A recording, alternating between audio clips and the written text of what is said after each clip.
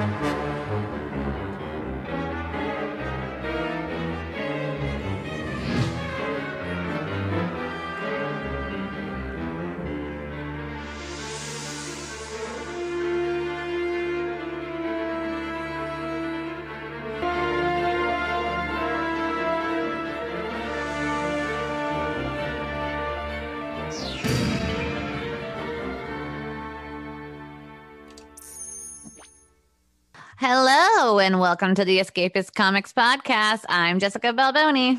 And I'm Robert Negowesco. And today we have a special episode. Super special. Today it's going to be a movie episode. Deep dive Movies. Of course, it's going to be a comic book movie. Of course. You may have heard of this character, but you may not have seen this movie. I hadn't. I had, but I hadn't watched it in a very long time, and boy, was I surprised. So what are we talking about? We're talking about the 1989, but not released till 1991, The Punisher, starring Dolph Lundgren. Dolph Lundgren. The big guy. We'll edit that out later. It'll be much more theatrical.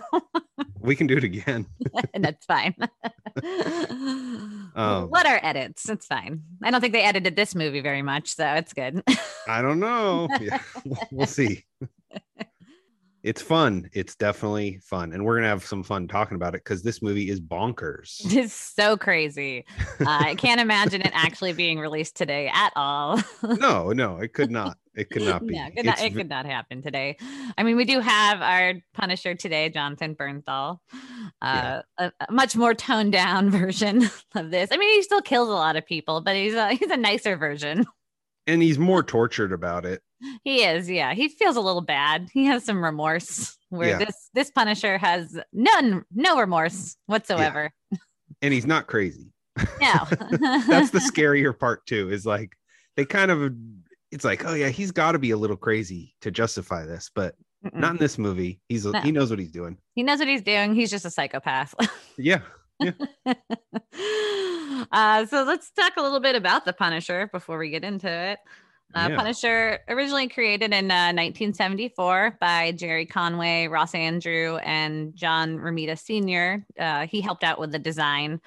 And Jerry Conway came up with the character. He wanted to do something a little different with Spider-Man. He needed to have, a little more oomph in Spider-Man, and he wanted like a vigilante running around just creating mayhem for Spider-Man. Yeah, this was the gritty 70s. So, right. I mean, I could see them looking at Spider-Man and being like, this guy's relevant, of course, but we got to keep this guy relevant, and getting gritty absolutely lines up with the time period. I mean, it's like Taxi Driver is like 2 years after that, Yeah. It's very of that era. Yeah. So yeah, he was obviously then Amazing Spider-Man 129. And if you have any copies, send them in. Yeah, please. Please do. I remember when I first started working at Escapist, we had like a couple copies there and like, in okay condition, but they were like $400. Wow. And I was like, yeah, I'll get one eventually. And now they are like, those copies would be like $2,000. Sure. Absolutely. Why didn't I buy those copies? I know. Oh man. We live and we learn. Unless you can read them still, I guess. Yeah, it's not the same. So yeah, Frank Castle, or otherwise known as Castiglione, is also his real last name. Yeah, it was Ellis Island, right? Mm-hmm. That they would have changed his name, his ancestor's name, to Castle. Yeah, as many Americans, or soon to become Americans, had all happened to them. Yeah, he's an Italian American. Yes. So he is driven by the deaths of his wife and his 2 children, who were killed by the mob for witnessing a killing in New York Central Park. The Punisher wages a one-man war on crime. And this has been changed like over so many years, like his origins, but that's kind of stayed the same. It's always the mob killed his wife and children. That's his Uncle Ben incident. Yes, that's his original origin. But I have seen multiple like ways that they've died and all sorts of things, whether it's gunned down in a park or in this movie, a car bombing, or I don't even know what the original comic version of it is, but that stuff changes, but the gist of it is the same. Right. Yeah. Originally they were gunned down in Central Park by the mob. That's the original story. Because a psychopath needs a reason. Right. Always need a reason why. And they always use the family or a dog, right? Yeah, a dog. Also. Or a dog. I mean, yeah, recently I've noticed animal killings in movies have really gone up. Like, that's the reason why you're going to go kill somebody. It's John Wick, man. It's really... Yeah. Oh, definitely. The popularity of that movie, like... I could see that guy doing a Punisher movie, Oh, yeah. In that vibe, in this vein. Mm-hmm. John Wick kills a lot of people for that dog. I get it. I love my dogs. Yeah. I might go on a rampage. Not really, guys. I'm just kidding. But maybe. Yeah, maybe. All right. So one thing that also has changed a lot for the Punisher over the years is so he's a war veteran. Originally a Vietnam War veteran. And now he's been a U.S. Marine Corps scout, sniper, and then he was in like Black Ops and guerrilla warfare, and he's been like a combat veteran in marksmanship and all of this stuff. But yeah, now he's also in a fictional Iraq war and a Saigon war and all sorts of, he's basically been in war a lot. So that's another part of his backstory that doesn't really go away. Whereas the time period changes. Mm-hmm. He's a war veteran who became a police officer, right? Whose family was then killed. Yes. By the mob. Right. They just, he's not supernatural in any way. So they've had to obviously change the time period because he's not getting any younger. Yeah. Except for that one time when Rick Remender made him Frankencastle. Right. He has had some or now he's Cosmic Ghost Rider too from Donny Cates. I guess he is supernatural now, right? But that's really a different guy. That's not the Punisher anymore. Yeah, I guess not. They just still call him Frank though. Which is why he's a different version, right? I think of him as Frank every time I want to refer to him as Frank, except the bad guy in this movie's name is Franco. Yeah. And I'm like, what? Come on. So apologies in advance, everybody, when we get to that. Yeah, it's going to get a little confusing with the Franks in this. Yeah. We'll just call him the Punisher. O's. Pay attention to those O's. Right. I'll try to call him Punisher, but he's Frank to me. So he's well known for his originally the skull and the skull motif, obviously on his chest, the white boots and the white belt. That was his original costume. It's definitely changed over the years. Also, this is pretty noteworthy. The and kind of shitty. The Blue Lives Matter campaign has kind of taken the logo away from him and use it as their own. Jerry Conway was very upset about this. I mean, as you would be, it's because it's something that you designed for one purpose, co-opted by what you did not intend. Right. And he does not believe in that whatsoever. And he wrote a big long article about it. And they've interviewed him multiple times. And now, so in this year, Marvel has now changed the logo for the Punisher. Oh wow. Yeah. And they're moving away from it. And it's like a Japanese like Oni skull now. Okay. And that's, for right now, I know people are very upset about this. Sure. I mean, he doesn't even have an ongoing, I mean, he doesn't have a series or anything, right? He has a series right now. He does. Okay. Yeah. Just came out. So I think only 3 issues are out now. But it's been a while, right? He was on ice for quite a while. He's had so many series. Matt Rosenberg had a series a little while ago. Becky Cloonan had a series. She had him using only like knives and bombs and stuff, no guns. And in this series as well, he's using knives again. Which, I mean, but he's a Punisher. He can do whatever he wants. It doesn't matter. Yeah. And he's still murdering. He throws a hell of a lot of knives into people's necks and heads and throats. And and people got mad about that as well. Sure. But yeah, it's kind of interesting. I have not heard. So he's again using knives and no guns. And now that a woman is not writing it, people don't seem to be as mad. Yeah. Just want to throw that out there. I mean, it makes sense. I mean, I remember hearing a story of like back in the day when Jim Lee was on the book and like who the fan base was. Mm-hmm. And it's like all these guys who were like about the guns, like, bro, I love how you depicted the AR properly. And like, cause Jim Lee's referencing that stuff heavily because he's not making up the guns like in that era. He was putting the real guns, but like the fan base would be these, hunter type, NRA types. A lot of them were reading Punisher at the time. Oh yeah, and they want those guns accurate. Yeah, you remember they even had that Armory comic, right? Oh, sure did. Where I don't know if it was called Armory, but it's where it's just every page. It's not even a comic. It's just like his gear. It's just like gear fetish stuff. Yeah, crazy. Yeah. You can still find this. It's very strange. Yeah. So yeah, I mean that's basically he's been revived for over and over and over for many, many years. In 95, Marvel canned him for a while. And then he didn't have a comic for a long time until 2000 when Garth Ennis revived him. And we finally got the Welcome Back Frank series. Was that Punisher Max? Or that's Marvel Knights. Oh, it was Marvel Knights then. Mm-hmm. Okay. Which was my favorite Punisher series. He really just made it gritty and new, and it was just like, this is the Punisher that we wanted. Yeah, there's great stuff in there for sure. Yeah, and then we get Punisher Born and all of those series from Garth Ennis, and he really just brought Punisher to the forefront again. So I mean that's basically my rundown of the Punisher.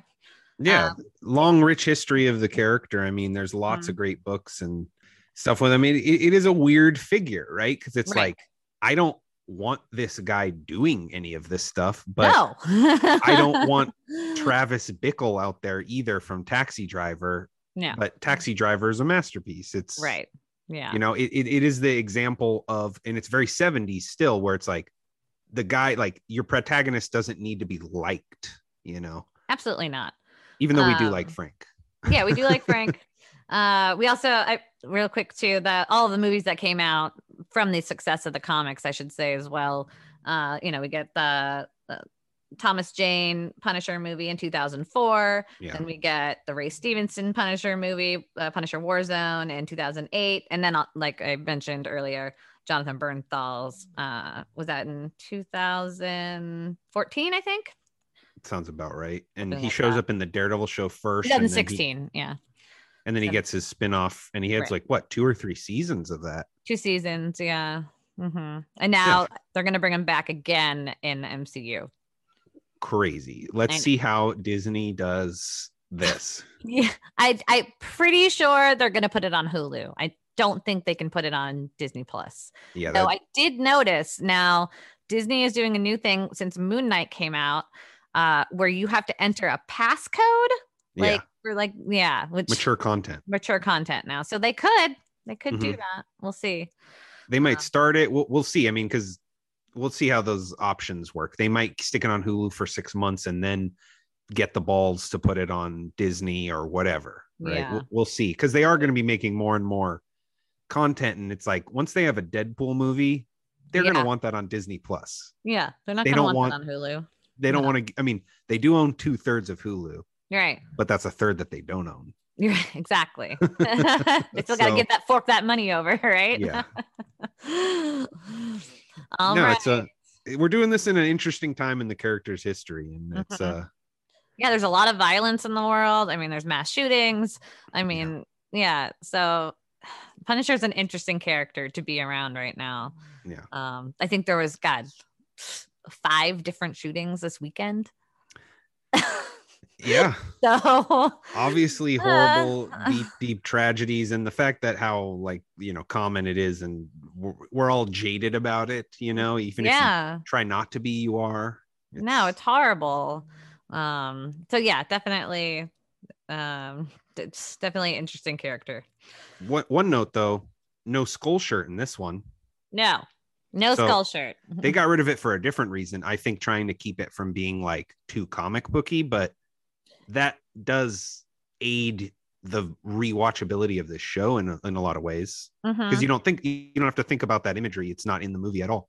No, and the director did regret that as well. I did read, because that was one of the reasons it didn't get released in America.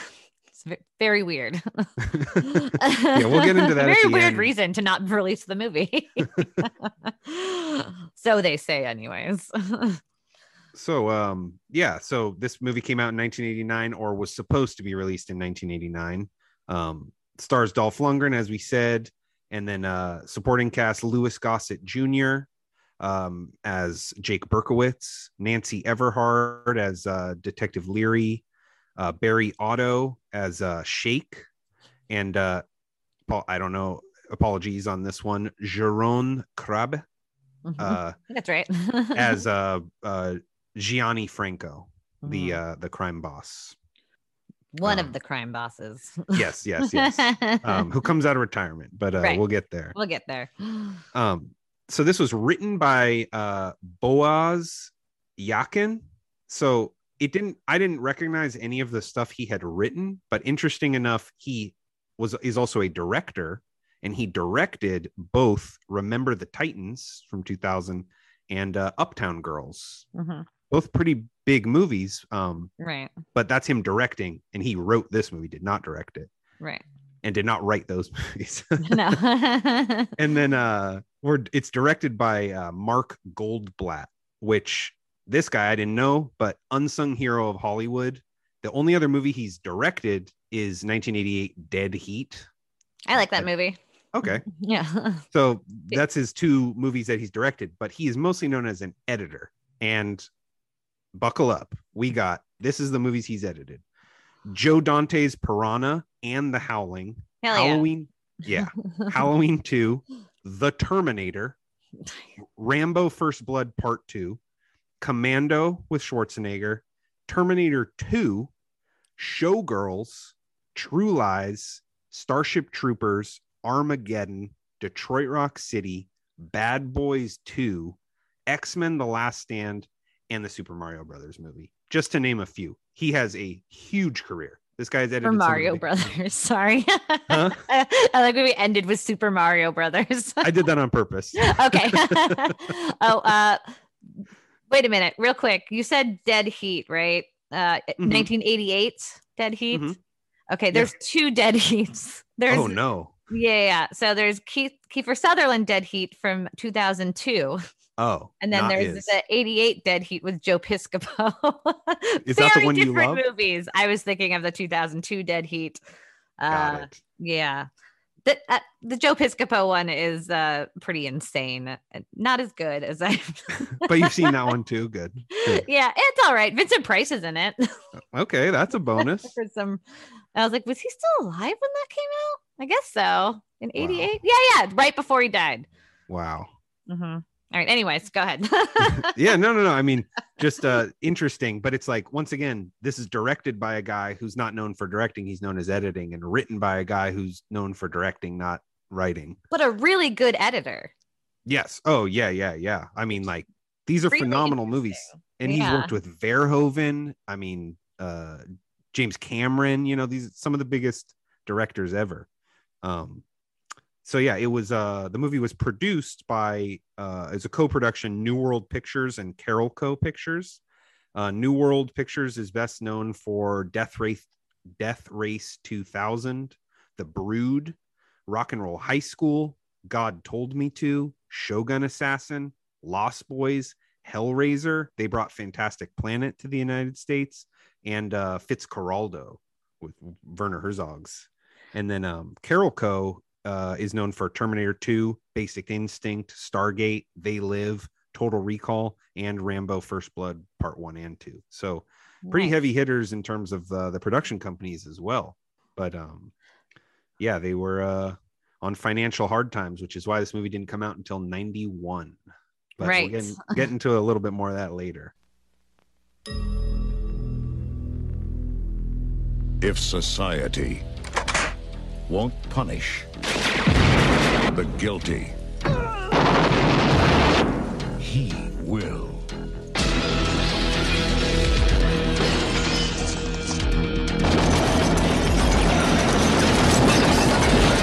You see this board here? Every time he kills somebody, I put a red pin in it. So far, the only thing that I've got to show for it is these little calling cards here, and a whole bunch of these. Now let me tell you something about this Punisher. If he ever shows up within 1,000 yards of me, he'll find out what the word punished really means. He defends the innocent. But if you're guilty, he gives no warning and shows no mercy. What the hell is this? Trouble.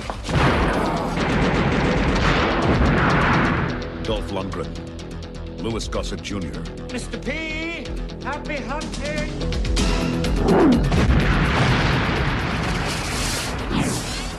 The Punisher. Justice with a vengeance. All right. What do we think of that trailer? I think it's exciting.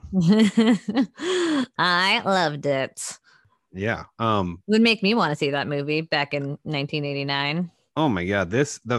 Honestly, the fact that I missed this one is like a travesty. It's 16-year-old Robert and his friends. None of us watched this. We all needed this movie.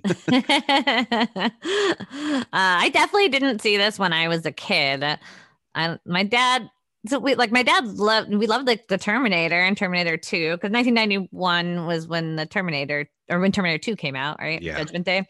Yeah. And I saw that in theaters, but this wasn't released in theaters here, so we didn't get to see that. Yeah, he didn't even rent this or anything, which I find weird. Maybe because he didn't like Dolph Lundgren. I don't know. Yeah, or maybe it wasn't didn't hear about it. I mean, I'm sure he saw it on the shelves at the video store. Yeah, we loved comics, but I don't know. Maybe it just got such terrible reviews. We're just like, pass on that.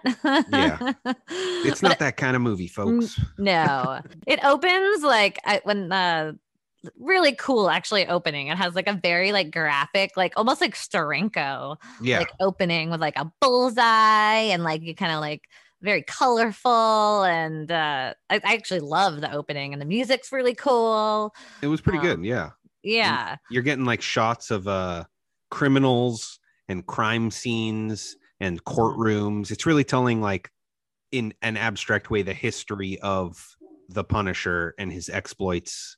Right.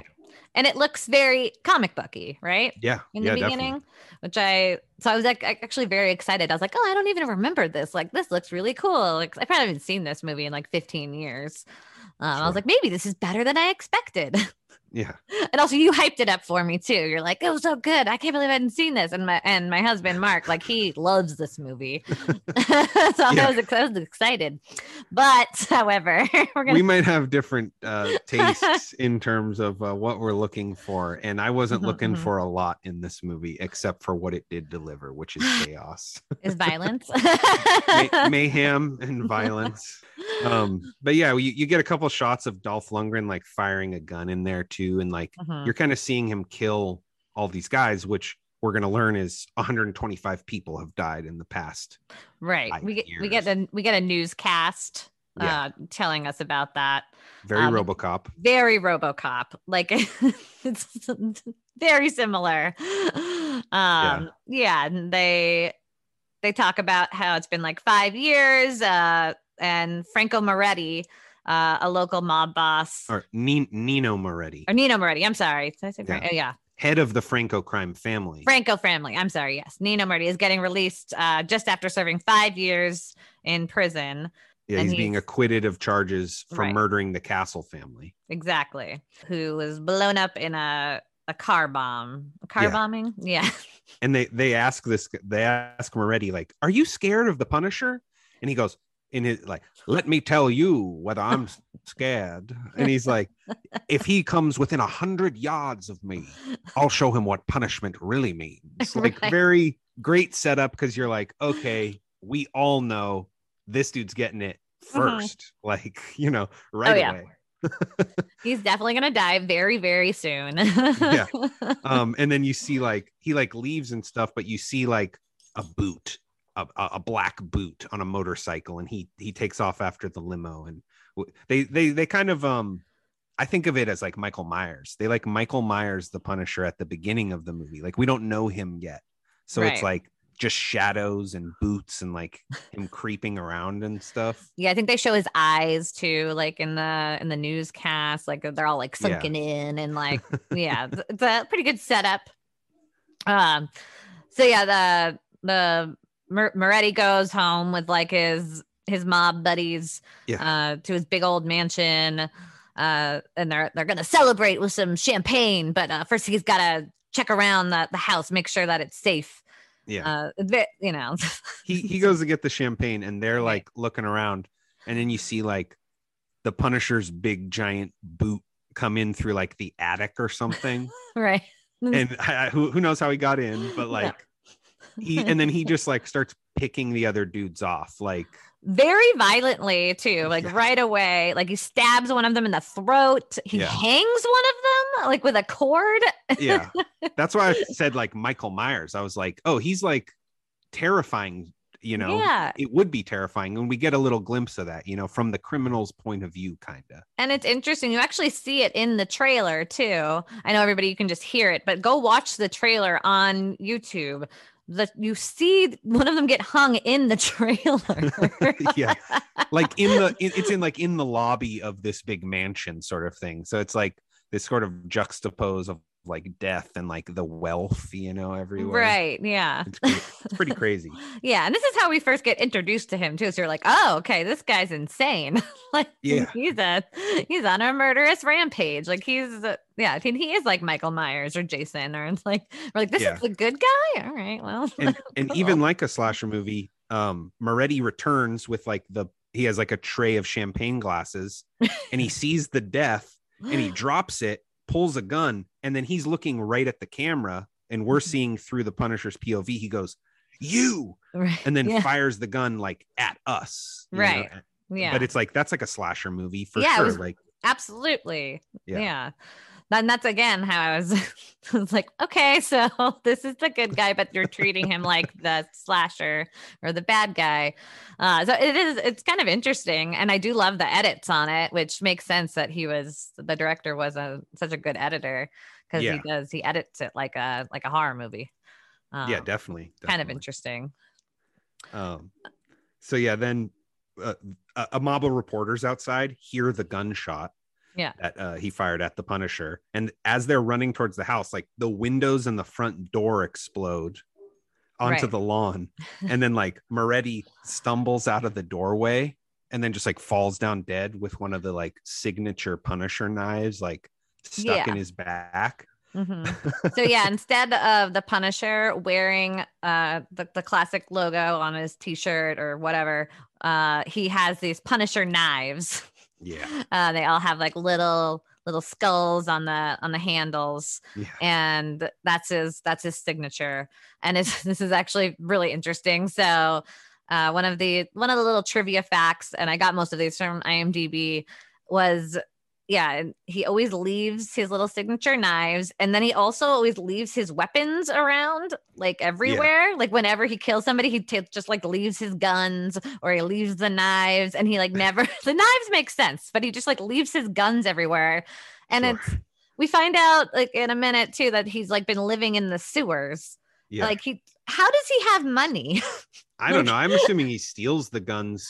My assumption is like he's probably stolen multiple weapon caches from these guys when he's killing them over the past 5 years. That's got to be my assumption. Where's he get all these knives, though? I mean, where is he getting these made? it makes sense as like a calling card because he's trying to frighten the entire criminal underworld. Of course. But where does he get them? I don't know. I don't know. Like I said, I get the knives. He wants to do a calling card, but like I feel like you should just take your guns with you because you're just, where are you getting all these guns? You're living in a sewer. You don't have any money to replace them. You might want to take those back. Yeah. Guns are expensive. This guy's not Batman. He's not Batman. Frank has never been independently wealthy. No, which I mean, that's more interesting. It's interesting that he's like just doing this so renegade, I guess. Right, exactly. But yeah, so the guy falls down dead. And then this is like an amazing moment. Like in the smoke through the doorway, we catch a glimpse of Frank Castle, and the reporters see him too. He looks like, what I like about this movie is they kind of make him like a specter of death or something. Like he's like, there's times where he's like a wraith or like a ghost-like figure. Right. And this is one of those moments you like just get a flash of him. And the iconic line. Who's that? Over this. Holy shit, the Punisher! It's him! Move it very close up! Get it close up! I got Punisher!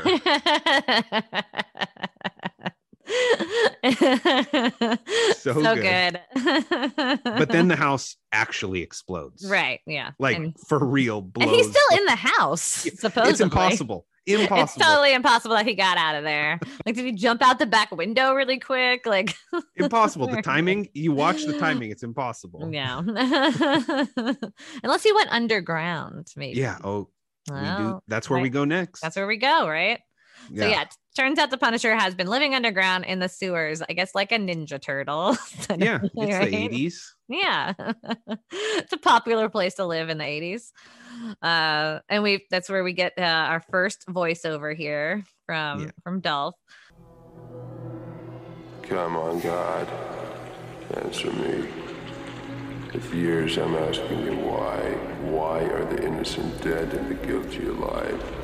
Where is justice? Where is punishment? Or have you already answered? Have you already said to the world, here is justice, here is punishment, here in me?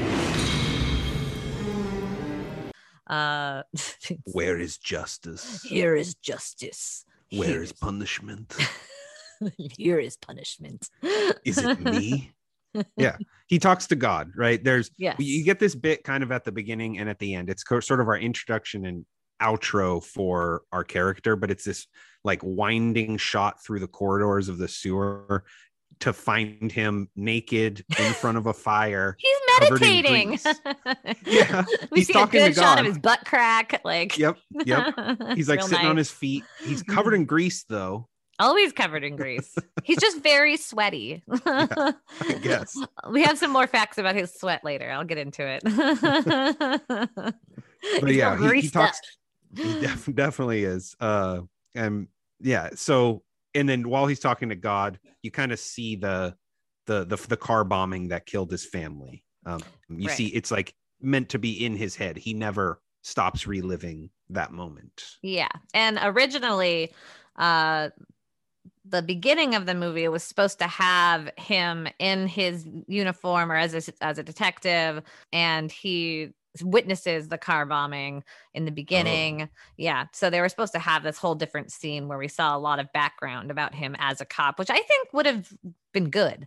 I don't think they should have cut that out. It would have given him more character, I think, like a little, and we would have, just seen him as like a loving father and not just like this killing machine. Right. Yeah. So yeah, I think editing that out was actually a poor choice. It would have been more RoboCop though. Definitely. Yeah. But it is part of the Punisher. No, of course. Yeah. What I did think about, because that's an interesting point. Like, this movie feels like the second movie, which in a way I kind of really like, but that's because I'm familiar with the Punisher. Right. If you're not, it is a weird intro, I would think, because you aren't going to be attached to this guy. Like, no, but it's like, I already like him. And then I'm like, oh, cool. Like, for me, I was like, sweet, skip the origin into it. But it is a good point what you're making. Like, for the audiences, maybe it would have been a lot better to see him as like a person, a human being. Right. Which he's for like 4 seconds in this movie. Yeah. Yeah. Take 1 minute. Yeah.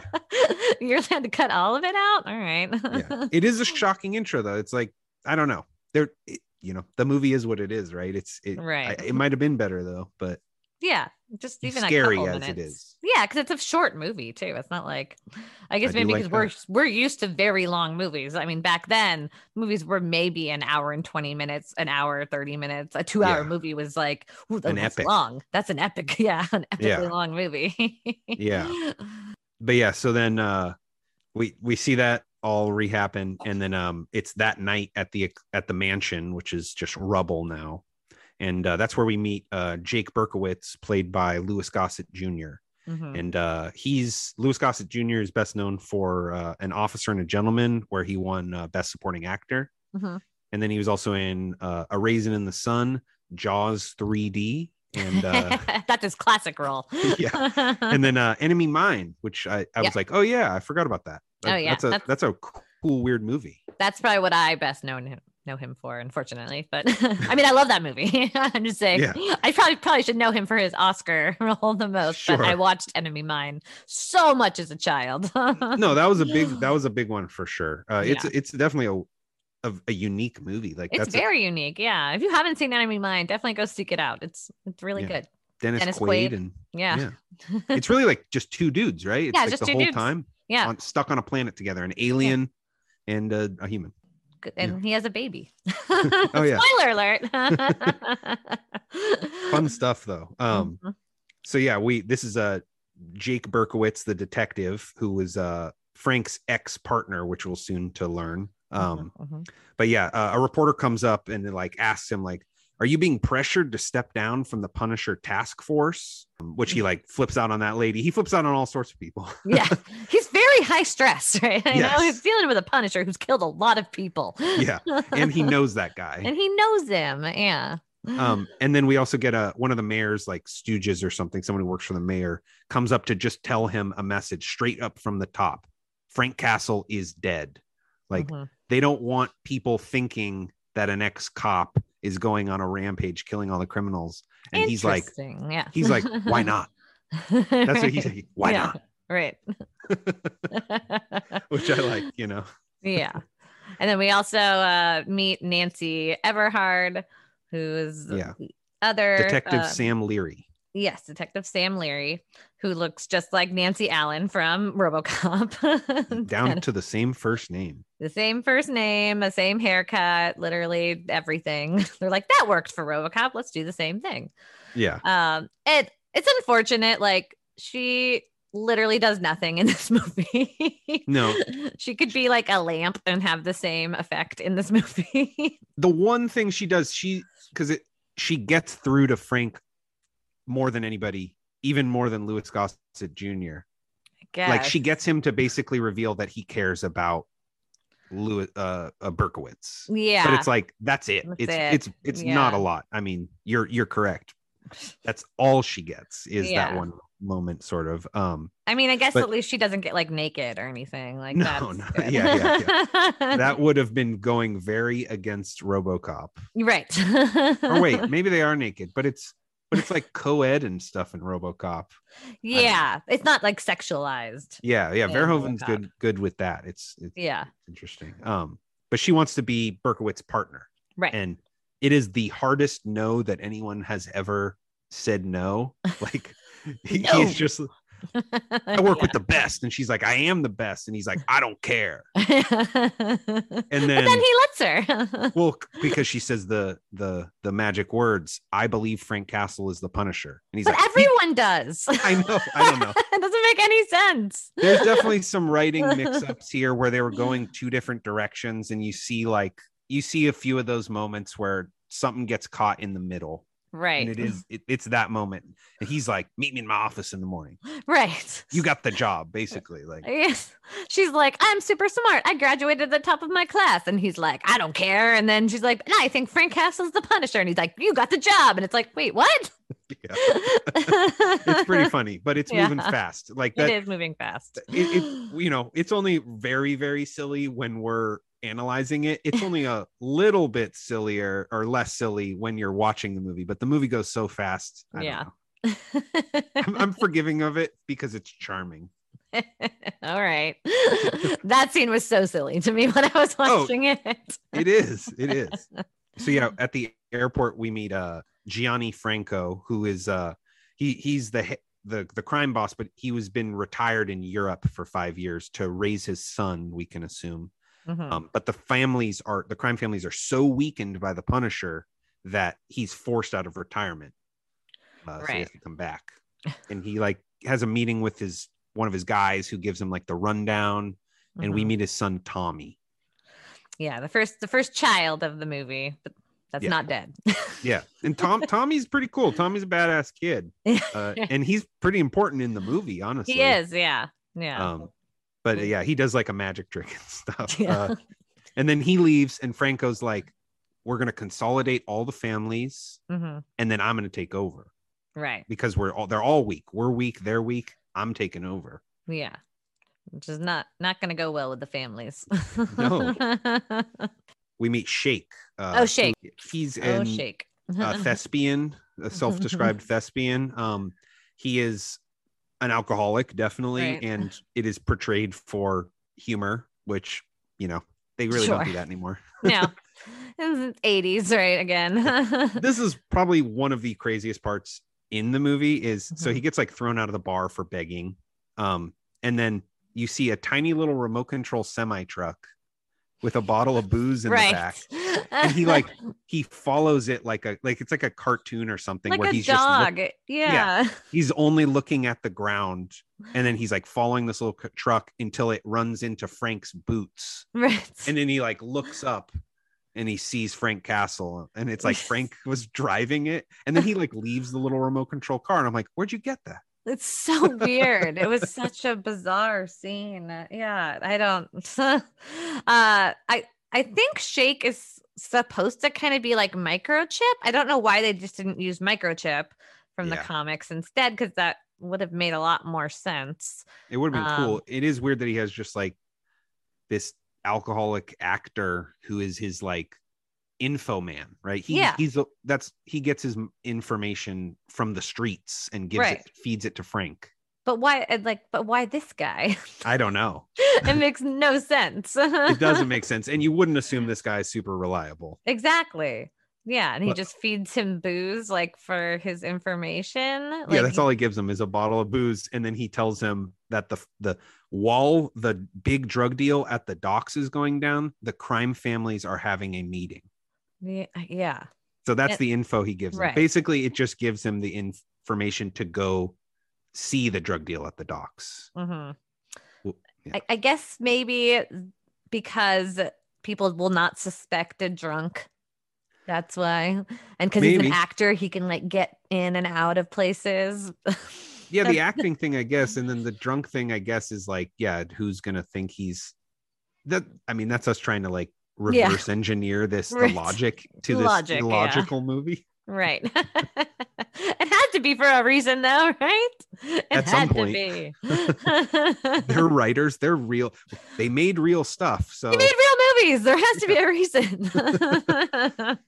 But this does lead into the drug deal at the docks, Right. which for me, like in terms of action and stuff, this is the height of the movie. This is like a super well done action set piece, and really it's like the big throwdown of the movie aside from like the finale, but this seems bigger somehow. Well, yeah, this one I thought, and then also we'll get into one of the scenes later that I was just insane. But yeah, this is the first real big action scene, I think, of the movie. And it is mayhem. However, I do have some issues with some of the people in this. So we first meet some of the characters that are gonna get real killed.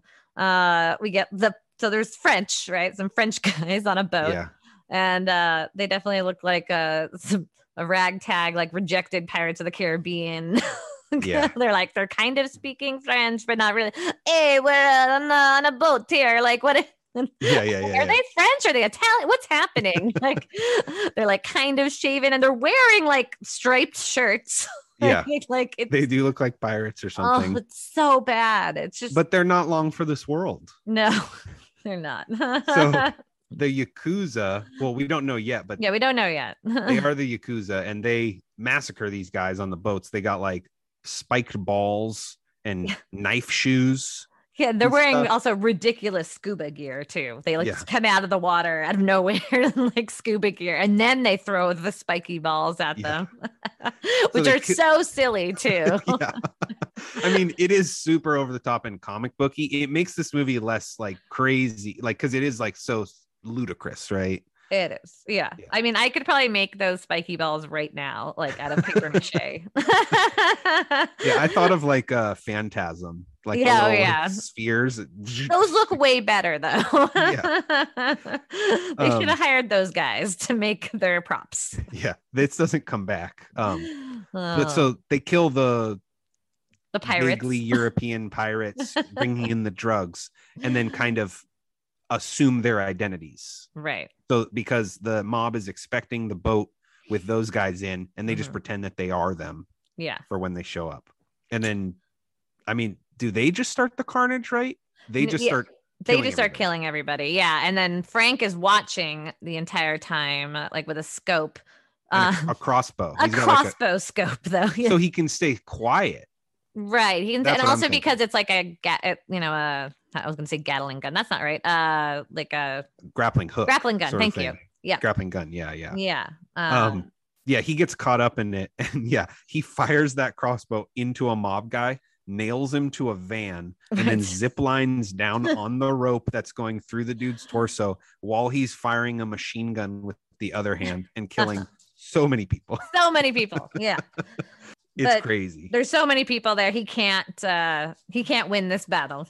Because he is a mortal man, and they are Yakuza, and they are very good fighters. Yes. They throw katanas through cars. There's a lot of one-liners, like the goons are like, how is it like, checking the perimeter? It's like, how is it up there? It's like, it's dead up here.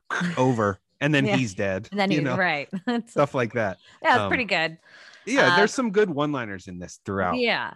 And he gets shot or he gets stabbed. I can't remember.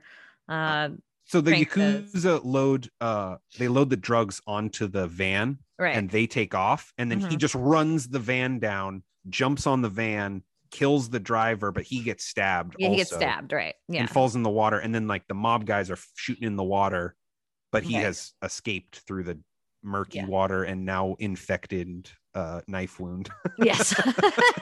Because it's like fucking like in New York somewhere. Yeah, he's like in the Hudson. Yeah. Like, that should have been the whole movie, is like him like dealing with like sepsis or something. I think he does look pretty bad in the next scene. So. That is true, yeah. He's like, Shake, come get me some antibiotics. Yeah. But yeah, so we see the like Berkowitz and Leary, they're just like always, behind him, like two behind it. They see the van taken out of the water, and then the door falls open, and the driver and the Punisher knife is sticking out. It's like, my God, he is real. But they already know that. Yeah, I know. It's ridiculous. I think it's like, do they not want it to be Frank Castle? Like, no one's denying that the Punisher exists, but they're like, he's not Frank Castle. It's someone else or something. Yeah, I guess. But like he knows. I mean, Berkowitz knows it's him. He knows. He definitely knows. Right. Or they know. Leary knows somehow also. She Yeah. believes it in her bones. Who knows? Yeah. she always says that. Yeah. Yeah. So then the crime bosses, they have their meeting and they like kind of talk about the leader of the Yakuza. Right. They introduce us to Hideko Tanaka, played by Kim Miori. Who's awesome. She's yeah. like maybe the best actress in the movie. She's super good. Yeah. Really, really like scary when she needs to be, very charming when she needs to be. She's doing a lot of work for sure in this movie. Yeah, and, she really steals like the scene when she comes on. This whole scene right here is great. Yeah. They do give us a little bit of information, which comes up later, that she has an adopted daughter, a mute American girl who she has trained to be a master assassin. Right. So we don't really learn who that girl is. And if they hadn't said that, she would just be a girl standing there. But anyway. Pretty much throughout the entire movie too. And she's mute. Yeah. She is a badass though. I'm wondering throughout the movie too. Like we do see her, and she's a badass. But like, is she mute because she's a bad actress? She's a great fighter. Yeah. And just really pretty. Yeah. They're like, we tried, it didn't work out. Make her mute. Yeah. It's very possible. Yeah. But yeah, then she comes in to the meeting with all the crime mob heads. So Franco's there with the other guys who are all absolute morons. Like, he's like head of the Yakuza. Yaku what? Yeah. He's like, and then he's like, he like looks at him with disgust. He's like, Japanese mafia. Yeah. Like, you fucking idiot. So funny. Yaku what? Yeah. So she makes them an offer because they're all fucking dumb and they can't take care of the Punisher. And basically they refuse her offer to her to fix everything. And well, she does say, I'm going to take 75%. Yeah, 75%. You guys get 25%. And she says, this isn't an option. No. I'm telling you what you're going to do. If not, I will destroy you guys. Yeah. And I can because you're super weak. Yeah, you're super weak. You're shitty. So they refuse. And she says, well, okay, then you'll see what's going to happen. Yeah, she just rules this scene. She says you Americans have a great capacity for violence, but it's raw and unfocused. And then she like breaks that dude's finger. Yeah. And then she says the very, like offensive to Italians line. While your ancestors were still screwing sheep on the Mediterranean coast, ours were the crime lords of Asia. Right. Which is a good line, but pretty crazy. It's crazy. Yeah. But to be fair, they're also very offensive to Japanese people too in this. So yes. Yeah, definitely. I mean, this is that era where it's like some Japanese company had bought like an American baseball team and America was so scared. They're like, Japan's going to take over the world. Oh my God. Their economy is the best. Like, right. A lot of, but it definitely manifested itself in some very xenophobic fears, of which are in this movie. Definitely. The only good thing I could say, like, towards what they did with this movie, the like choreographed scenes for the fighting for the with the Japanese, the two like main actors, they both were actually karate tournament like at fighting champions. And so all of the scenes like with Dolph Lundgren, Dolph Lundgren's obviously a trained fighter as well. So they wanted like the best for it, and they're doing all their own stunts. Oh, okay. They are really cool scenes. Yeah. And then Kim Miori does a lot of the fighting as well. Like everyone like kind of did their own stunts, which is pretty fucking cool. Yeah. No. All the like hand-to-hand action and combat is good. And also, I mean, she is more competent than anybody, really. Yeah. Other than, I guess, Frank Castle, like she's more competent than the mob and stuff. Yeah. So they also performed them with real contact to make it look real. So that's pretty crazy too. Whoa. Yeah. Jeez. Yeah. So they're actually punching Dolph Lundgren. Yeah, they're actually punching him, which is pretty brutal. Yeah, that is pretty brutal. He's a big guy, but still probably hurts. Yeah, and he trained like relentlessly too to get back up to his weight that he was doing like his fighting tournaments. Like, oh, okay. So he could just be like absolutely like, you know, he's like 6'6", right? And yeah, he's like got up to like 230 pounds again, like of just pure muscle. He's a big guy, for sure. Which, you know, we kind of talked about that before, but it's like I never thought of the Punisher as a big guy. Now I'm like, he doesn't have to be, but I do like that. Because it is just crazy, like some giant ex-cop, just like, oh my god, like tearing through people. It does make him very intimidating. Oh, absolutely. But after Lady Tanaka leaves, that's when Franco's like, they like agree, and then she leaves, and he's like, yeah, we're gonna go to war. But I think it's because he's totally scared. Yeah, like he waits till she's gone. All right. So Leary is using a computer to triangulate where Frank might be. Berkowitz does not trust computers. He says, what are you going to use that for? Play Miss Pac-Man? Like what? He's like, listen, I've been doing the work. I know. And then she figures out he's living underground. Like she figures it out, and you know, I don't know. We don't see him get owned by the computer, but yeah, the future's coming, Jake. The future is coming.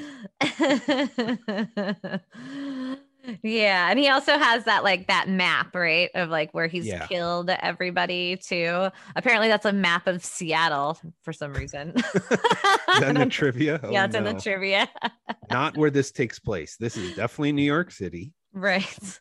So Frank is killed, and he has like all the little dots where you can't even fit all of the little dots of where he's killed everybody, because it's 160 people now, by the way, that he's killed. By the end of the movie, everyone, this is going to be 180 people. Whoa. Yeah. So we see 55 killings in this movie alone, because it starts at 125. Right. And it might be more than that because he also blows up a lot of things. So we actually don't know how many people he's blown up. So it could be closer to like the 200 range. Wow. Yeah. He kills a lot of people. I mean, one of the production companies did produce Commando.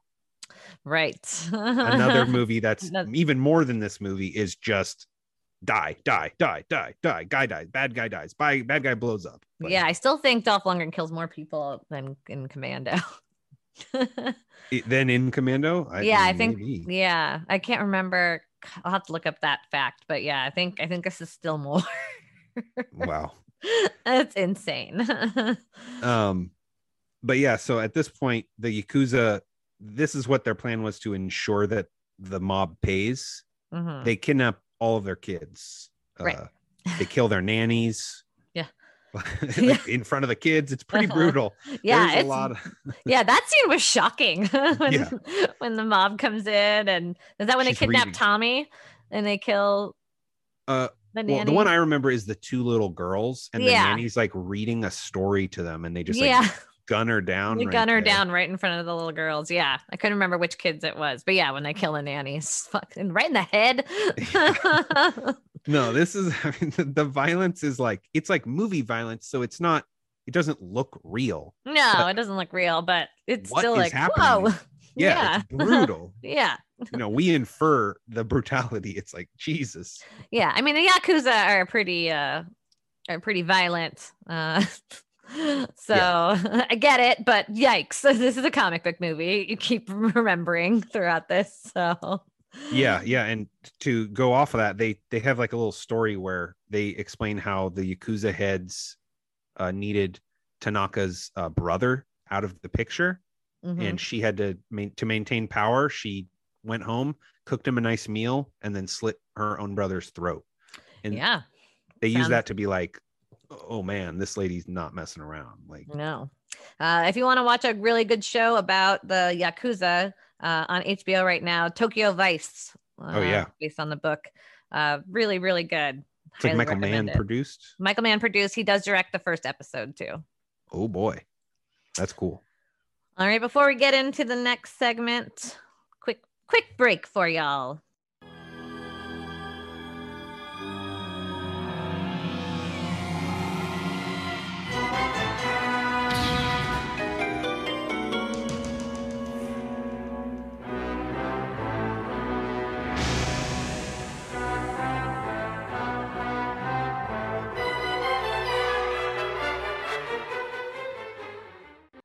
So we go from there back. We see the kids now. They're all being held by the Yakuza, and they're all arguing, talking about why they were kidnapped. And they're all saying, like, because our dads are gangsters. And Tommy, who we met before, Franco's son, doesn't know that his dad's a gangster because he's been retired for 5 years in Europe. Right. And they're like, some kids like, you don't know, your dad's the biggest gangster of all of them.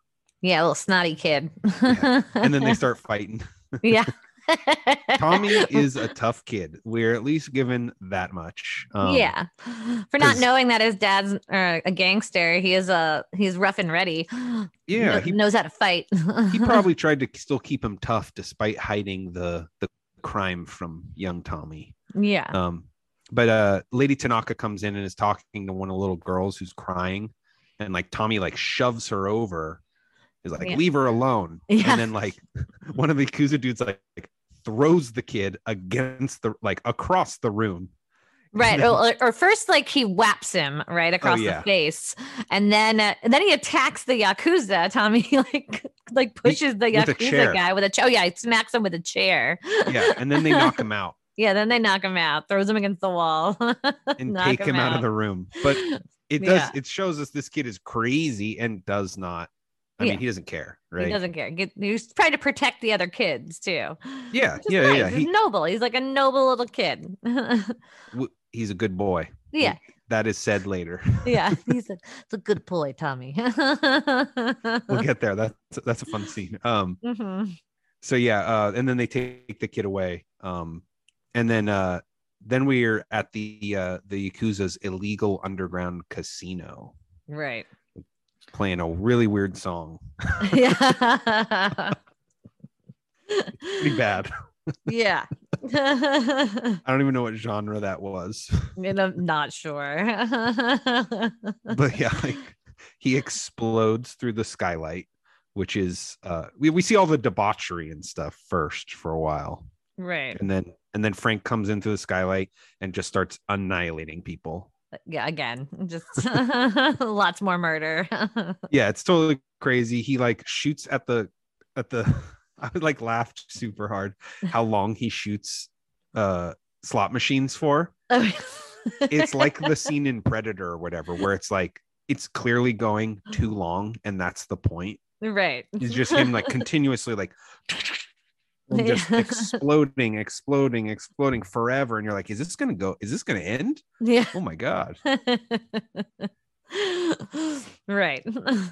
And then next, once again, where Berkowitz and Leary show up at the scene, and everyone thinks that the Punisher is the one who kidnapped the kids, but Burke knows it's not true. And she's like, do you have a reason? I got two. And he pulls out a photo of Frank's kids that he keeps in his wallet. Yeah. And then this is, even though that's, I don't know the relationship, but it seems a little odd, but it hurt him too, right? Right. I like this bridging sequence because he's looking at that photo, and then it cuts to Frank, who has the same photo and is looking at that in the underground. Right. It's like an Alan Moore scene transition or something. Yeah. They have like a moment. They're telepathically connected. Yeah. Well, what's interesting too, and like they don't, again, this is like another edit that they took out, was she also knew Frank a little bit, because when she says in the beginning that she was a hooker, like she played undercover with Frank too, and that was also edited out too. It was like another flashback where she's actually in costume as that hooker, undercover. So supposedly she knew him too. That line is so, she's like, do you remember we did that? And he's like, doesn't. She's like, I was the hooker. Yeah. And he's like, oh yeah, of course. Right. So apparently that was actually filmed as well. And that was just like taken out. And yeah, it's just another thing, like a weird edit where they probably, and maybe it was just for time, but that it really would have helped. I wonder if those deleted scenes are on anything, because I have a DVD here that I bought from a library sale, but it's like the 1999 DVD. Oh, it doesn't even have subtitles or anything. Wow. It's pretty funny. The menu screen is like horribly CGI animated, like they merged shots together, right? And they have, I don't know, I need to like film it and send it to you or something. If we can integrate it. I mean, I know it's audio, but yeah, there's a shot like has him come out of some fire, and they had CGI'd his eyelids shut. Whoa. And then they pop his eyes open. It looks so bad. Oh, it's so funny. And there is no special features on the DVD. Like it has the like actor bios, and that's it. Oh God, I remember DVDs like that. Like old school DVD. Well, I rewatched this on YouTube. They actually have the full movie on YouTube, but it looks like someone recorded it like on their TV, or it's just really badly rendered. And yeah, it was a tough watch. Like if any of the action scenes, if they move too quick, like it'd be like a little pixelated. Oh, okay. VHS is obviously the right format for this movie. Yes, definitely. From a video store. Get it at the Blockbuster. Oh, well, it's probably edited on Blockbuster. Yeah, maybe. But now we go to Coney Island. Yes, the Coney Island Funhouse scene, which is actually not filmed on a soundstage, but actually was filmed at the Coney Island Funhouse at the iconic Sydney Harbor Luna Park. Wow. And like I mentioned earlier, Dolph did most of his own stunts, and yeah, so and this scene is incredible. Yeah, these are wild. This has like motorcycle action too, which is cool. Yeah, and he wanted to do all of that himself as well. Wow. And yeah, this is crazy. This is a crazy scene. It's almost kind of sad though, because like you talking about all this effort he put into this, like he was really trying to be a Stallone or a Schwarzenegger. Oh yeah, because it's like that's what those guys were doing. They were, Dolph Lundgren's a super smart guy. Doesn't he have like a PhD and stuff? I think so. Yeah. He's like super smart. So are obviously Schwarzenegger and Stallone, despite how they are depicted in films and stuff. Stallone? These guys are like super savvy. Really? And I think I don't see any reason why Dolph shouldn't have been equal to those guys, but it just didn't work. He's not a very good actor. I don't know. He's okay, but yeah, it's not. He's like maybe he's not as good. Yeah. Stallone's obviously really good. Yeah, and none of them are the best. I'll say Stallone's all right, but he can't speak very well. No, but he was born with facial paralysis because of they pinched his head when he was being born with forceps. Yeah, he's also kind of a jerk. I don't know. I know he still has the turtles from Rocky. That's what I know, and that's well, that's nice. But yeah, the Coney Island scene is like, yeah, it's totally crazy. Yeah, really over the top. A lot of ninjas with chains. Oh yeah, but they do catch him. Tanaka's daughter, actually, the mute American we finally girl. See her. Yeah, she comes out and does some crazy martial arts with him. she gets him. She takes him out. You know, and they beat the shit out of him, and then he goes unconscious. Right, and we move on to the torture scene. Yeah, yeah. He's on an old school like stretching rack. Right. I don't know what that shit would have been used for really, but yeah, she has a torture rack. Yep. And they said that Dolph was so sweaty during this scene that they had to keep wiping him down. Oh, no. Someone either hated or loved that job. Right. Because he's shirtless. This is the only time where you see him like shirtless and like showing off the muscles and stuff. Right. Oh. And when Miss Tanaka comes in, she has like that like crazy thimble like on her hand, right? And they also said this wasn't scripted. This is not a straight up fact. It's like rumored that she was obsessed with Dolph Lundgren's body. Oh wow, she does caress it here. Yeah, she does, and that wasn't scripted. Okay. They said that she was like finally like really excited that she got to touch his body, so she threw that into the movie. I mean, I hope it's true, you know. I hope it's true too. I mean, why not? It does make the scene like more real. Like, why not? Why wouldn't she do that? Like, yeah, there's a hint of like, there's a hint of like such a shame. Yeah, with her, like where he's like a waste, you know, because she's like, tell me the information, and he's just like joking, you know, with her the whole time. She tells him that they lost 2 million when he raided the casino. That's why they came after him for this. And she's like, how much torture does that buy? And she starts stretching him out. Who sent you? Batman.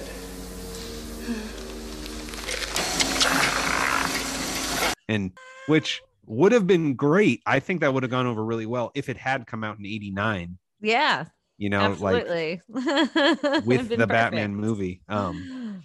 But he won't talk. He just jokes with her. And then she reveals that she captured Shake as well. And she's like, well, will you talk now? And he still doesn't. He just stops joking. He just, he's just, his smile gets wiped away. yeah. He doesn't like it. Unlike when he's getting stretched. Right. But she leaves like a classic movie villain. Right. Like they always do. Doesn't murder him or doesn't kill him and just leaves him there with the doctor. Yeah. And of course he escapes. He unscrews his like wrist bonds. Yeah. And there's like a weird, so they like get that other guy onto the torture rack and he's wearing like high heel shoes. Oh, I didn't notice that. Yeah, he has like one on one foot, like bright red high heel shoes, one on one foot, and it's like fallen off the other one. And I'm like, were those his shoes? Did they put them on him to humiliate him? The doctor did? Yeah, the doctor had. Oh my God, I didn't even realize that. There's no point made of it or anything. So it's very easy to miss, but it's like so I assume that's some other bit that was cut too. Like ladies' high heel shoes? Yeah. Like straight up like bright red stilettos. Whoa. And so I was like, why? Why? Indeed. Whose were those? Where did those come from? Those were in the room? Maybe they were his. Maybe. In that case, is a progressive movie, okay? Yeah, it's very There's nothing to do with that. I'm gonna go back and watch that scene again. Yeah, it's just really weird. It's what like did I one miss? shot. So yeah, he escapes and definitely kills some more people. Oh, he does stretch that doctor too to find out where the children are being kept. And then he just leaves it on and they leave the room. So yeah, that messed up, too. Man. Yeah, that guy's gonna die a terrible death. Yeah. Brutal. But so yeah, him and Shake get out of there, and then we see Berkowitz and Leary are exploring the tunnels because she figured out that he's living underground. And they kind of talk about why he's so dedicated to Frank Castle, like why is he so obsessed.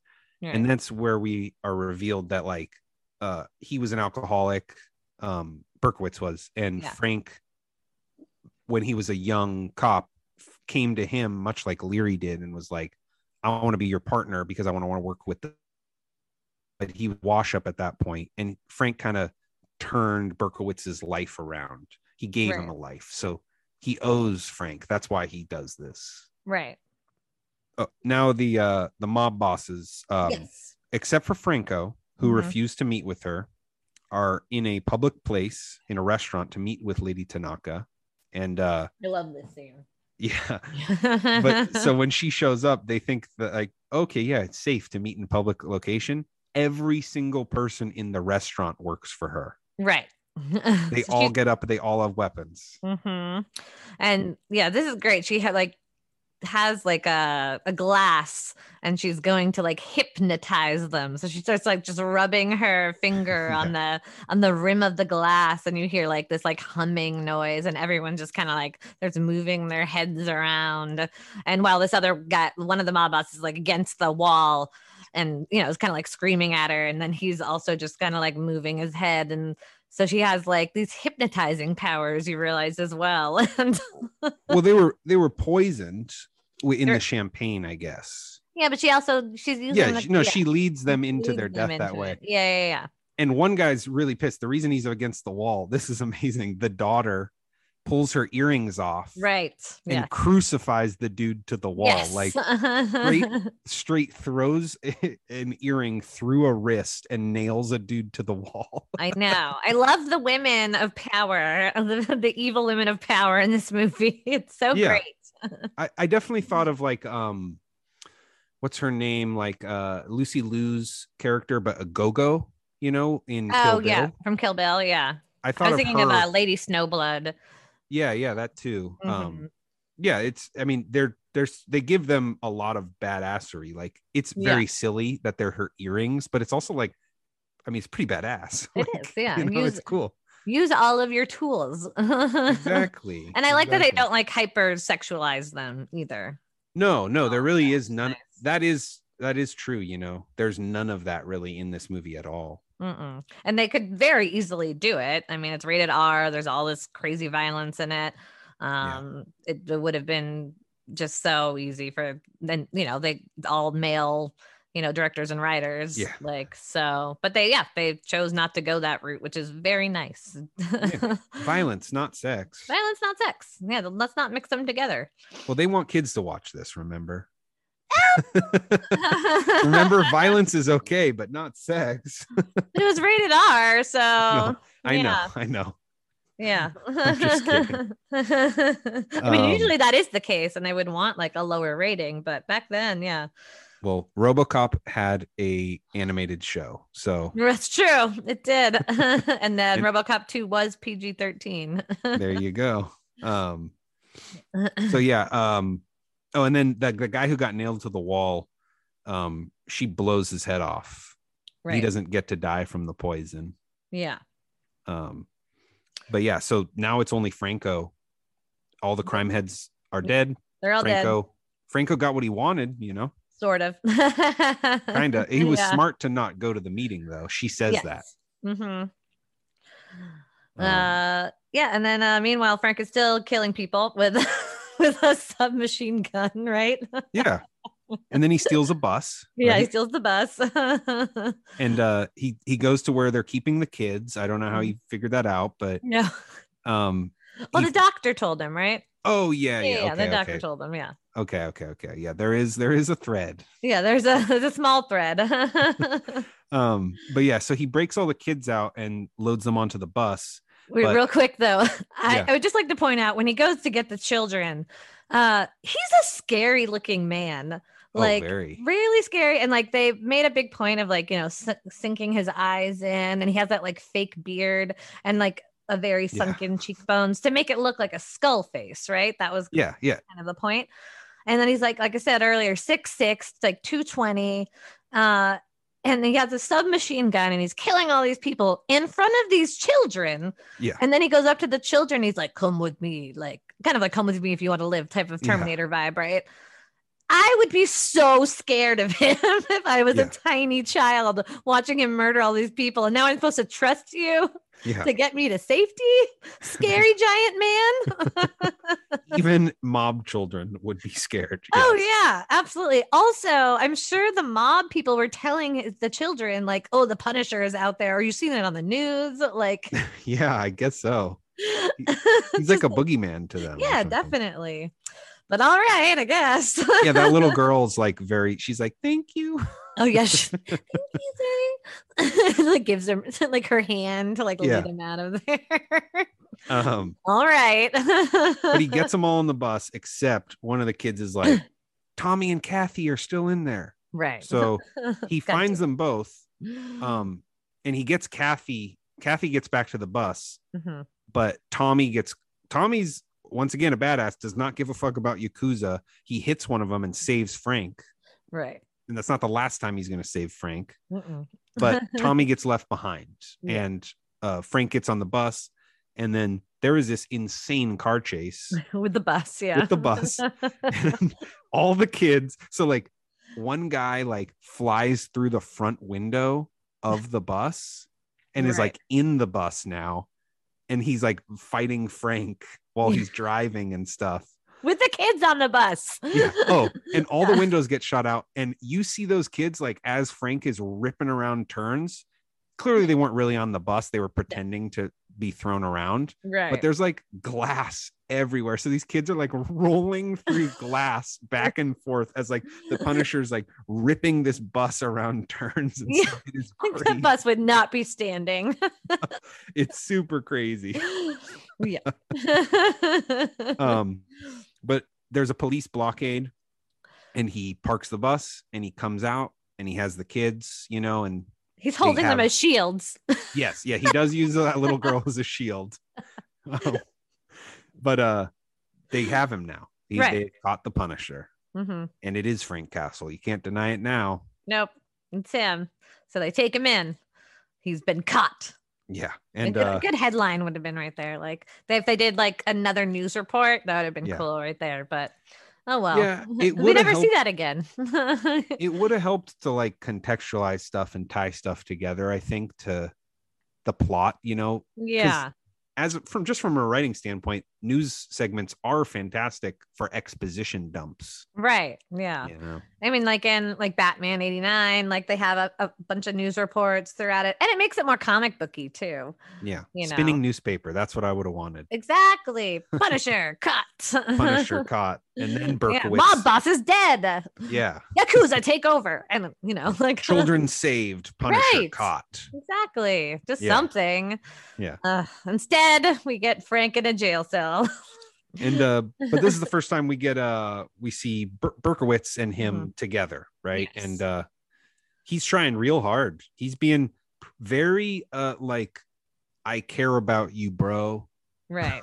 Like it's super macho, but it's like, why can't you talk to me? Let me in, brother. Like, right. You know, and he won't. And he's like, you're sick, Frank. You're sick. And this is where it's like very clear, like, no, he's not. No. He knows exactly what he's doing. This guy cannot plead insanity. He is intentionally choosing to do this. He's not mentally ill. These are choices. Yeah. These are the choices he's made.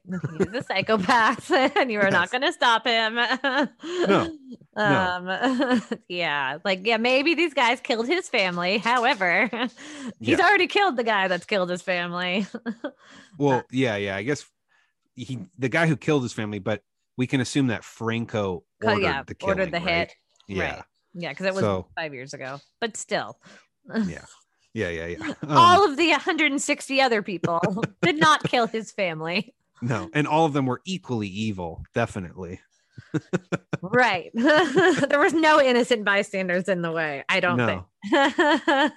Well, you can get around stuff like that too. Like, I think, like, just to bring up Kill Bill again, remember when she fights all the crazy 88s? Yeah. But there's the one that's like, she doesn't kill because he's young.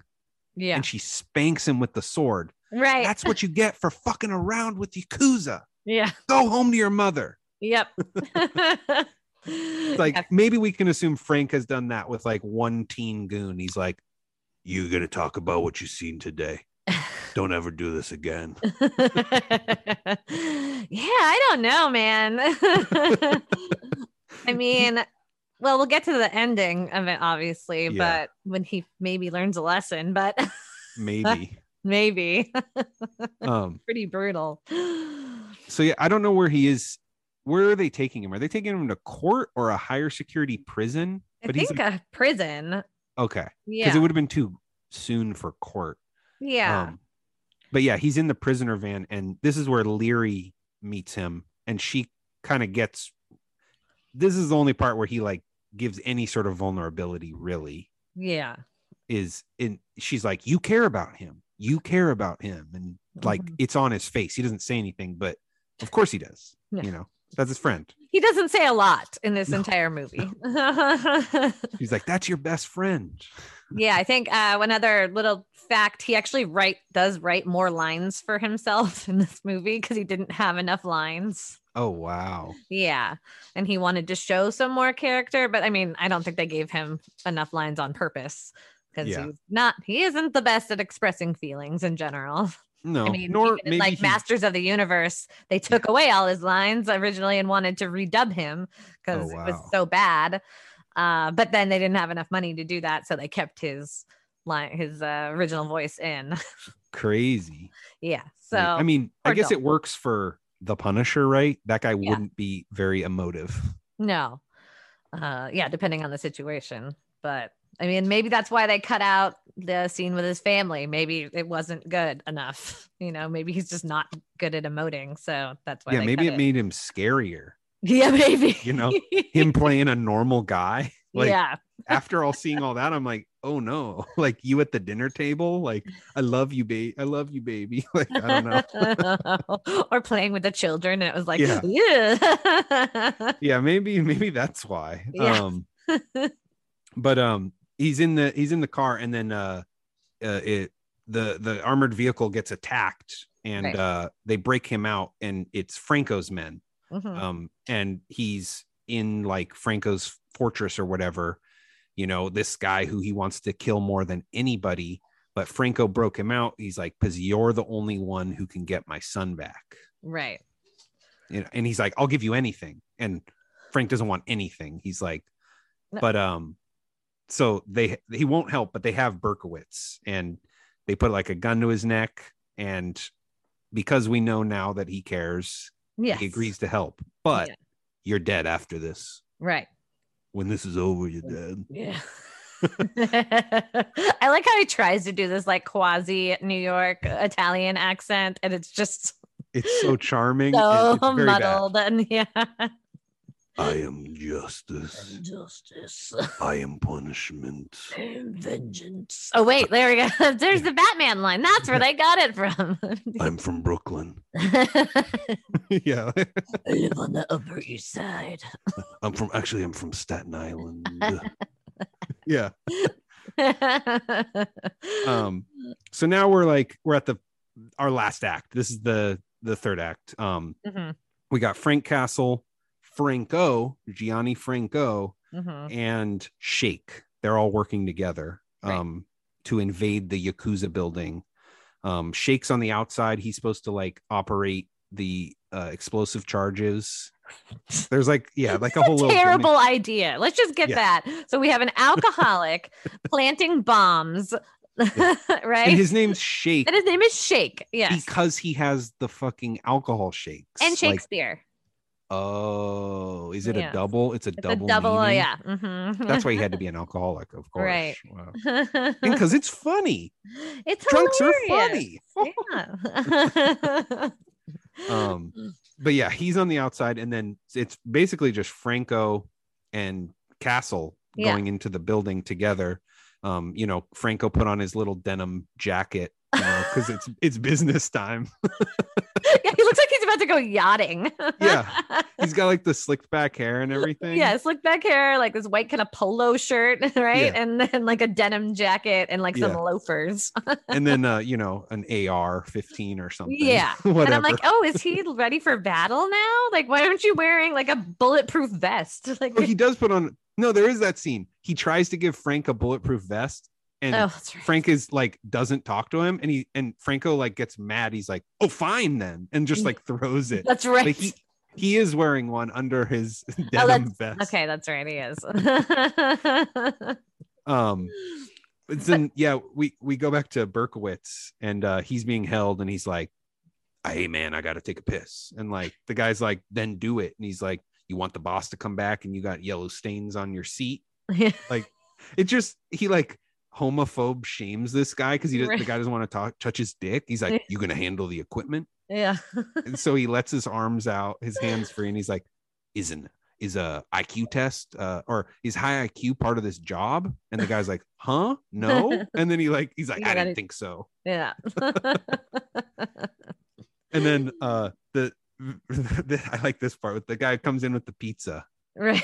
And he goes, hey, I brought the pizza. Like he's supposed to be like a gangster. Yeah. He's like, hey, I brought the pizza. And then just like, bam, he's out. Yeah. Smashes him. Yep. And then he takes a slice of pizza on the way out. Yeah. You gotta. He's so cool. He is pretty cool. I mean, it's funny, but he is cool.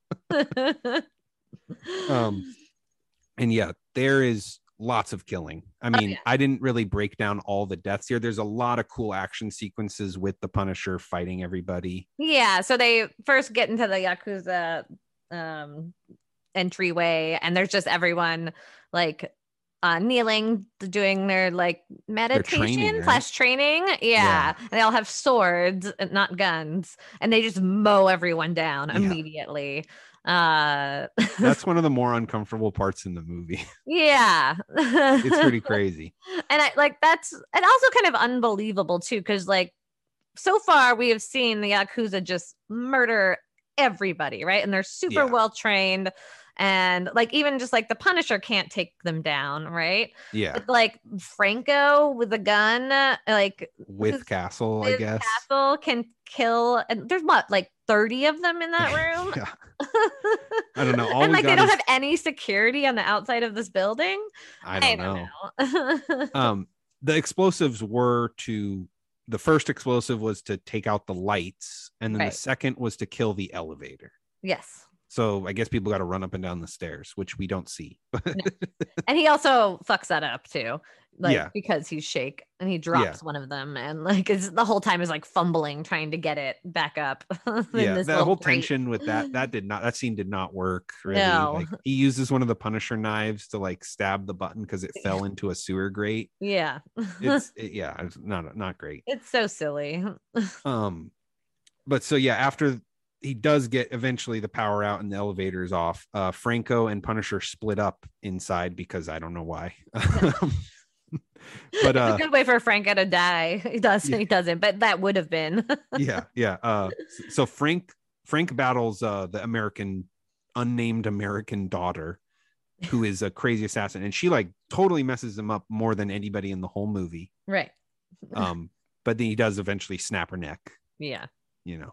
Unfortunate. That's what you get for fucking around, for being raised by Yakuzas. That's what you get for listening to your mom. Right. I liked her. Yeah. No, she messes him up. It's pretty good. It's a good fight. Yeah, it is a good fight.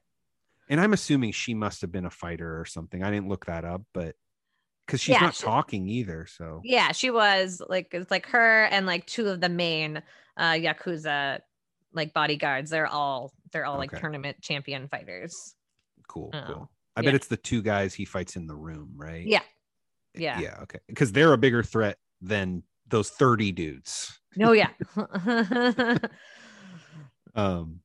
So yeah, then so they had split up, and Franco now sees his son Tommy, but with Tanaka. She has him hostage at knife point, and her deal is like, I'll let your son live, but you have to kneel down right now and commit suicide with your own gun in front of your son. And he's like, how do I know you'll keep your word? And she's like, you don't. Right. You know, pretty scary stuff. Yeah. But then thankfully Frank Castle explodes through a window and throws a dagger into her forehead. Of course. A cheap way for her to go. Yeah, no, it isn't. There should have been a epic fight with her going up against both of them. Oh yeah. And being beaten because there's two of them, but her holding her own. Like, there really should have been a cool fight sequence here. Absolutely. Yeah. Because she deserved better than that. Yeah, definitely. Such a good character. But Franco and his son are reunited, and Frank is like Frank Castle is like lying on the ground, totally destroyed, but he saved them. Right. And then Franco Gianni's like, okay, Tommy, leave the room, please. So he can kill Frank. Yeah. And he's like, I am forever in your debt. Thank you so much. I could not, you're a great man. Like, yeah. And then he's like, I'm gonna kill you. No, but now I have to murder you because I know you want to murder me. Of course. Yeah. Yeah. And then but Tommy comes back in and they keep fighting like hand to hand a lot. And Tommy twice saves Frank Castle. Right. Because he saved him. Yeah. Exactly. Yeah. But the result is that Frank Castle gets the upper hand and shoots his dad in front of him. In front of him. Yep. Yeah. And the first shot doesn't kill him either. It's like a long drawn out thing, right? Yeah. He stands up, he feels the blood, and then he falls down dead and stuff. Yeah. Yeah.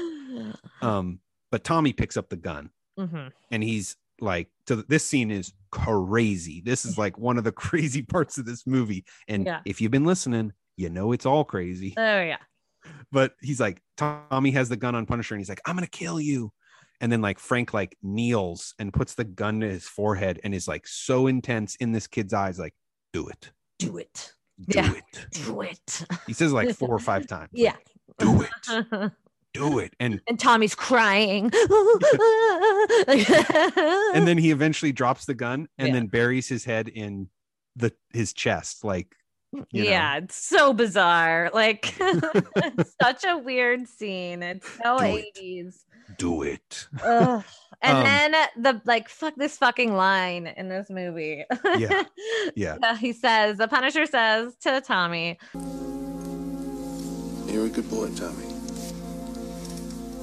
Grow up to be a good man."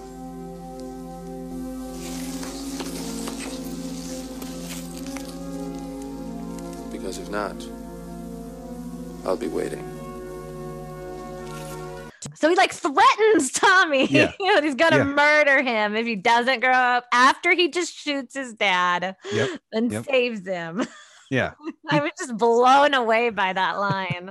He tells him, you're a good boy. Right. Grow up to be a good man. Yes. Like, or else. See, the kids in this movie, the reason there's kids in this movie is because they know kids are gonna watch this movie. It's like, it was a different time. They made R-rated movies that they knew kids were gonna watch. Right. Like, that's the ether, like, very odd.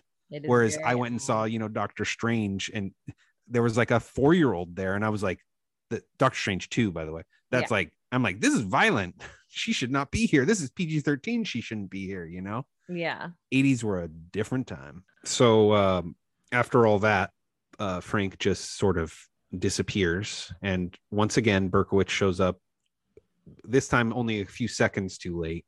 Right. And then like, he goes outside onto the rooftop and he just screams to the whole city, like, Frank! And then we return to our shot through the you know, the careening camera through the tunnels. Yeah. And we see him greasy and Frank Castle greasy and naked talking to God again. Yep. And yeah, the killing will continue. That's really what Frank says is like, you know, I'm not done. Right. And that's the end. And that's the end. Yeah. No real consequences for Frank as per usual. He no. To continue his rampaging and his murdering. Yeah. And I guess they kind of leave it open-ended because they thought maybe they could do a sequel. Sure. If it did well, which it did not. Because I mean, it didn't have well, I guess we can talk about that. Yeah. Right now, I guess, right? Yeah. This movie had a super funky release. And it's I mean, rather unfortunate. It is not a masterpiece or anything, but I do think it would have done pretty well had it been released as, you know, in 89, right? Because even in 91, things had changed. But so this is from Wikipedia. The film was given a worldwide theatrical release, except in the United States, Sweden, and South Africa. Originally slated for a U.S. release in August of 89, as trailers were created by New World promoting the film. It premiered in Germany and France in October 89 and was shown months later at the Los Angeles Comic Book and Sci-Fi Convention in July of 1990. Right. But the film never really received a wide theatrical release in the United States due to New World's financial difficulties, and at the time, its new owners not having an interest in theatrical distribution. And I looked it up. New World only put one movie into theaters ever after this. Wow. I forget what the movie was, but this was the second to last movie they ever released, period. And actually, I don't think that movie was in theaters. Sorry. They stopped releasing movies altogether. Oh, wow. Yeah. Punisher was like the thing that was sitting in it was like, we've got to get this out and make some money. So VHS. Yeah. Right. But yeah, it was sold to Live Entertainment, now Lionsgate, who released it direct to video on VHS and Laserdisc in April 1991. Wow, Laserdisc. Mm-hmm. Big seller. Yeah. Very expensive. The time too. The premier format, but yes, not a lot of people I wonder if there's extra, because there was always a ton of extra credits on the Laserdisc.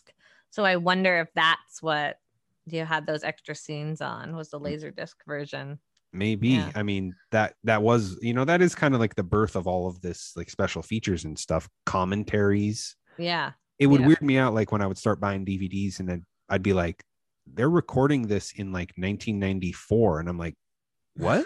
They didn't have DVDs. Oh, they popped the Laserdisc commentary on the DVD. Got it. Right. Mm-hmm. Also, it was, so when it was shown at Comic-Con, at the Comic-Con science fiction trip, it was on a triple bill with the 1990 Flash and the Guyver. So a triple feature. The Guyver. I love the Guyver. Yeah, Mark Hamill. Wait, are we thinking of the same thing? What's that? Yeah. Was it Mark Hamill, the guy? No? Wasn't he? Oh, what I was thinking of was an anime called The Guyver, which did come out in 1989. Yeah, so 1991 Guyver with Mark Hamill, the live action Guyver. Oh, okay. Yeah. Okay, I'm not familiar. No, yeah, check that one out. 1990 Flash, huh? Interesting. Yeah, also terrible. Good. So yeah, they did want to make a sequel, but there was no interest from Dolph Lundgren because it performed so terribly here in the US. Sure. So he was just like, nah. Also, they still owned the rights too, and they were just like, yeah, New World, right? Until they got bought out, and then I mean, it said it was sold to Lionsgate because Lionsgate did put out the 2004 one. Okay. Maybe the 2008 one. I'm not sure, but I do remember that. Yeah. It would have been interesting to see some sequels. It would have been, right. Maybe a different take, different director. I would have loved if we got a trilogy of these movies. Oh my God. And each one very different from one another. I would have loved if this was some inconsistent, weird trilogy where it's like the second one's the worst one, the third one's great, like I would have loved this weird history, because like I'm honestly, as the MCU continues, more fascinated with all these, like, what are these depictions like prior to when they figured, quote unquote, figured it out. Right. Yeah. It's updated characters. Yeah. And there's a lot. I have the list of other things we could go over in future episodes, okay. But we'll figure that out. Yeah. What other of these movies that failed so miserably? Yeah, I mean, there's the 79 made for TV Captain America movies, but then there's also the 1990 Captain America straight to VHS movie. I have not seen that. Yeah, I haven't seen these either. There's a Tomb of Dracula called Sovereign of the Dam anime from 1980. Oh, wow. Yeah. 80. Okay. Yeah, that was all in the court case with Jim Shooter and the Marv Wolfman and stuff, because they weren't getting any royalties, even though they had made a movie based on their characters. That was like the first time people got at Marvel, Right. Yeah. Yeah. I mean, there's the 94 Fantastic Four movie, like. Yes. That I have seen. Generation X from 96, the like made for TV pilot movie. Whoa, I haven't seen that either. The Nick Fury, of course. Yep. with David in Germany. Yes, David Hasselhoff. Yeah. There's an 05 Man Thing movie Oh yes, I mean, that I've seen parts of. It is not good. No, most of these probably are not. No. There's the 78 Doctor Strange. Right, which is being re-released right now on DVD. Yeah. Maybe that one should be our next one. Yeah, it looks incredible. It looks kind of like what if Doctor Who was Doctor Strange. Plus like sweatier. It looks like really like steamy and 70s, like where I'm like, I don't know if Doctor Strange needs to be getting down like this, but okay. It's very I don't even know what to say about it. I just watched the trailer for it, and I don't know. I don't know what they were thinking. And then there's some like this old Spider-Man show which had a pilot film. The Hulk had 2 pilot films. Right. There's the Japanese Spider-Man which was technically the first theatrical adaptation of any Marvel property other than the serials, the Captain America serials. But it was the pilot for the TV show in Japan. It played in theaters. Is it Spooderman? Spooder? Yeah. He's cool. He is a very different guy. That would be fun to get into and talk about like the differences between the characters and stuff. Yeah, absolutely. If any of y'all have any comments of what you would like to listen to next, or what you want to hear us talk about, please tweet or Instagram or Facebook, whatever you would like. Yeah, reach out with your votes. Yeah. At Escapist Comics, or you can directly at Jessa Balboni on Insta, or I don't check my Twitter, just Insta me. I don't go into that cesspool anymore, possibly owned by Musk. I don't know. Who knows what's happening with that anymore? It hasn't gone through yet. These giant mergers take, up to a year. So well, and he's in like all sorts of trouble now too for not like paying immediately or paying his taxes on it. So yeah, it might not go through because all the big mergers have gone through, right? The Disney and Fox and all that stuff. But yeah, we always get an announcement, and then it's like a year to a year and a half later, it's like, okay, it has gone through. Now they own it. You know? But he was like hiding money and funds and stuff too. So he's already in trouble. Well, maybe it won't go through. Maybe this will be the big bubble burst. Cool. That'd be awesome.